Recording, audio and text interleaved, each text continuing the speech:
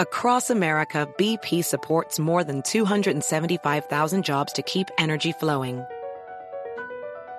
Jobs like updating turbines at one of our Indiana wind farms and producing more oil and gas with fewer operational emissions in the Gulf of Mexico.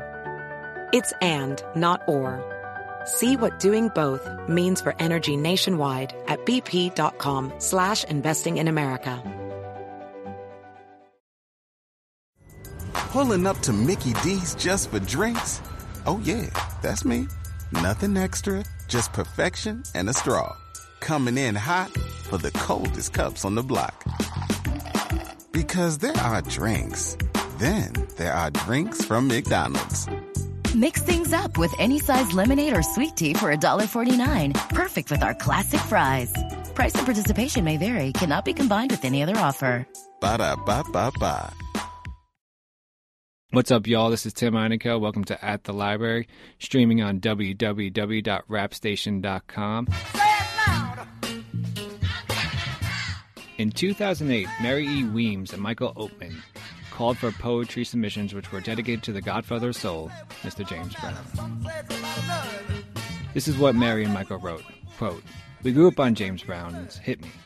When he danced, every young black man wanted to move, groove, and look like him. Experiencing a James Brown show was like getting your favorite soul food twice, plus dessert. When Mr. Brown sang Make It Funky, we sweated even in the wintertime. Losing him was like losing somebody in our family. This is a shout-out for poems about the impact James Brown had on our lives. Say It Loud, Poems About James Brown is the book that came from this shout-out. I sat down with Mary E. Weems on At the Library with Tim Einenkel." Your book, Say It Loud, Poems About James Brown. Why, I guess, first, why James Brown, and second, why now?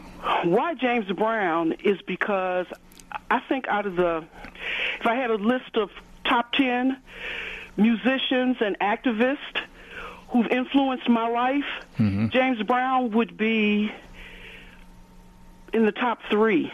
Wow. And the main reason is because I was born in 1954. And growing up, black was not a word you used to describe someone who was of African American descent unless you were insulting them.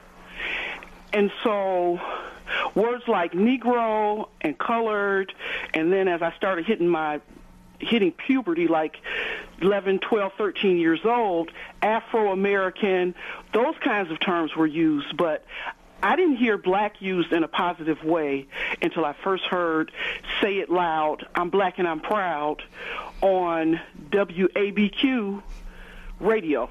And so for me, as somebody growing up under just blatant racism, and times when black folk were marching along with some of their white counterparts for a better day in this country, that truly was the moment when I started looking at myself differently and saying, I am black and proud. And in terms of why now, a lot of my work is about honoring ancestors. So typically when somebody I love dies, whether it's in my biological family, or somebody like Heavy D, or Gil Scott-Heron, one of the first things I think of to do is honor them with a poem. And so in James Brown's case, he has meant so much to so many people all over the country. One of the first things I thought about when Thomas Sayers Ellis sent me an image of the marquee of the Apollo on the day of his memorial service was doing a collection to honor his work. And I guess the other thing I'd say is also because James Brown really loved black people and he thought education was so important. And I'm hoping the poems in this collection will help educate a new generation about just how important that brother was. Right, and I want to actually go back to your mention of the Apollo, because I went back to listen to his live stuff at the Apollo, and I didn't have the visual, but I just had the audio. And one thing that I have to say was truly amazing was not just James Brown's voice that was so powerful in, everything he did, whether it was just, actually saying a sentence or even a grunt. Like you could feel it, but you also could feel the dancers. Once again, didn't have the visual. You could feel every instrument spoke to you. And I'm wondering, in this book of poetry, how hard was it to, I guess, try to, with each poem, recreate what James Brown has given us? It was really easy because everybody who submitted a poem based on what James Brown meant to them.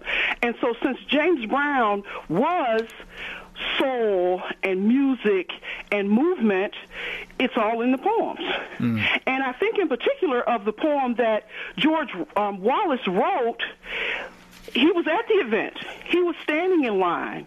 And the poem really recaptures, based on his perspective as a poet, what people were saying, how they were dressed, how they were anxious to get in, how they were just loving James Brown. And the sense he got is people would have stood there all day and all night just to get a glimpse of him. I want to go back to your first answer. When James Brown first came out, and he was the first, one of the first people to use black on mainstream media.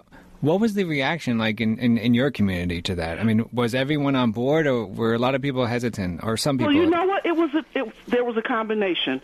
And as I recall, and memory is what it is, but as I recall, my grandmother resisted using the word.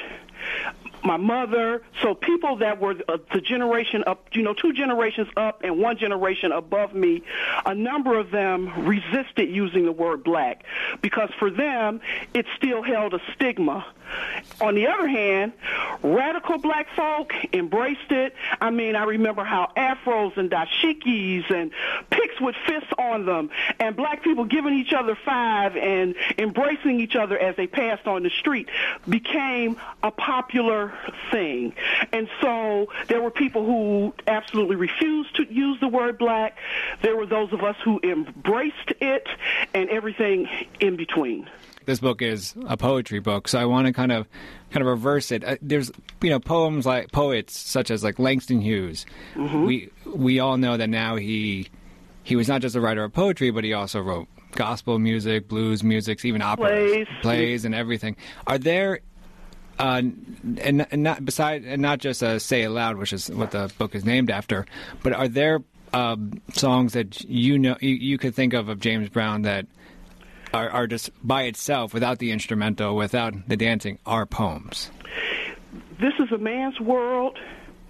If I ruled the world, and please, please, please.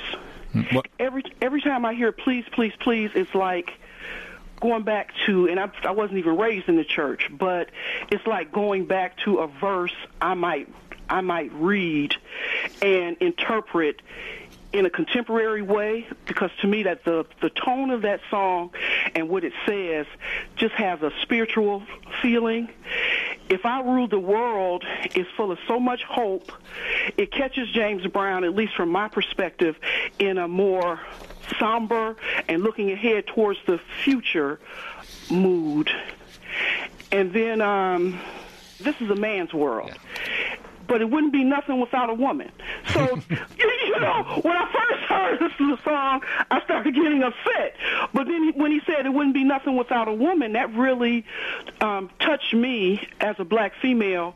And also, it took me to the lack of a mother in James Brown's own life and how that must have felt to a young boy to not have his mom around. And I want to get into just my last question. I would love for you to read your poem, This I Believe.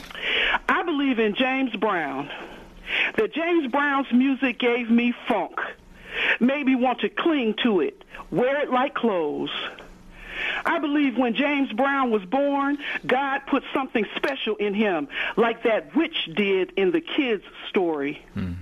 Special powers of you can't whoop me persuasion.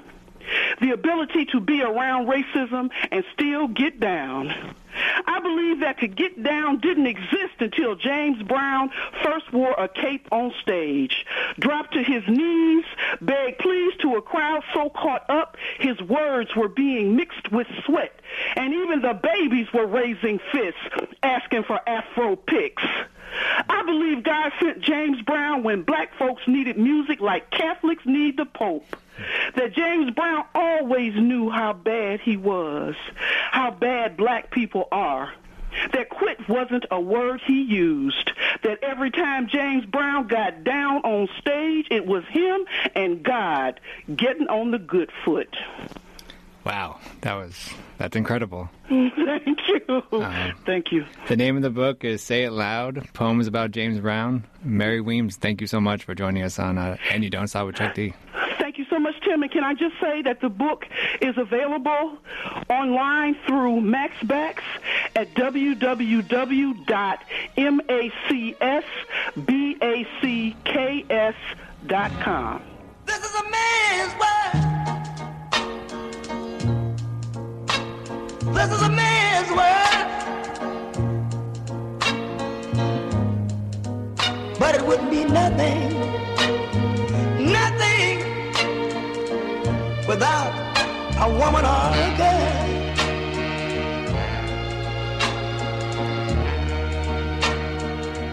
You see, man made the cars to take us over the road. Man made the train to carry the heavy load. Man made the electric light to take us out of the dark. Man made the boat for the water, like Noah made the ark. This is a man's world.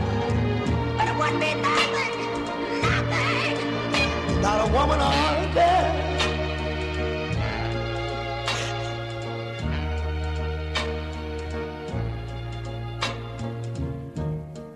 Man thinks about a little bit of baby girls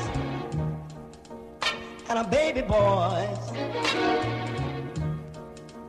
Man make them happy,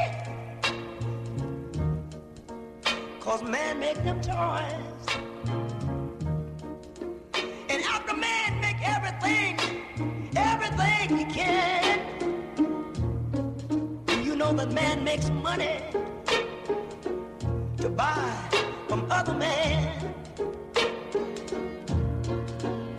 This is a man's world, but it wouldn't be nothing, not one little thing without a woman or a girl.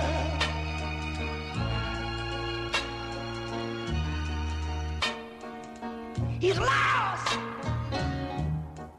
in the wilderness. He's lost in bitterness. He's lost. Lord have mercy.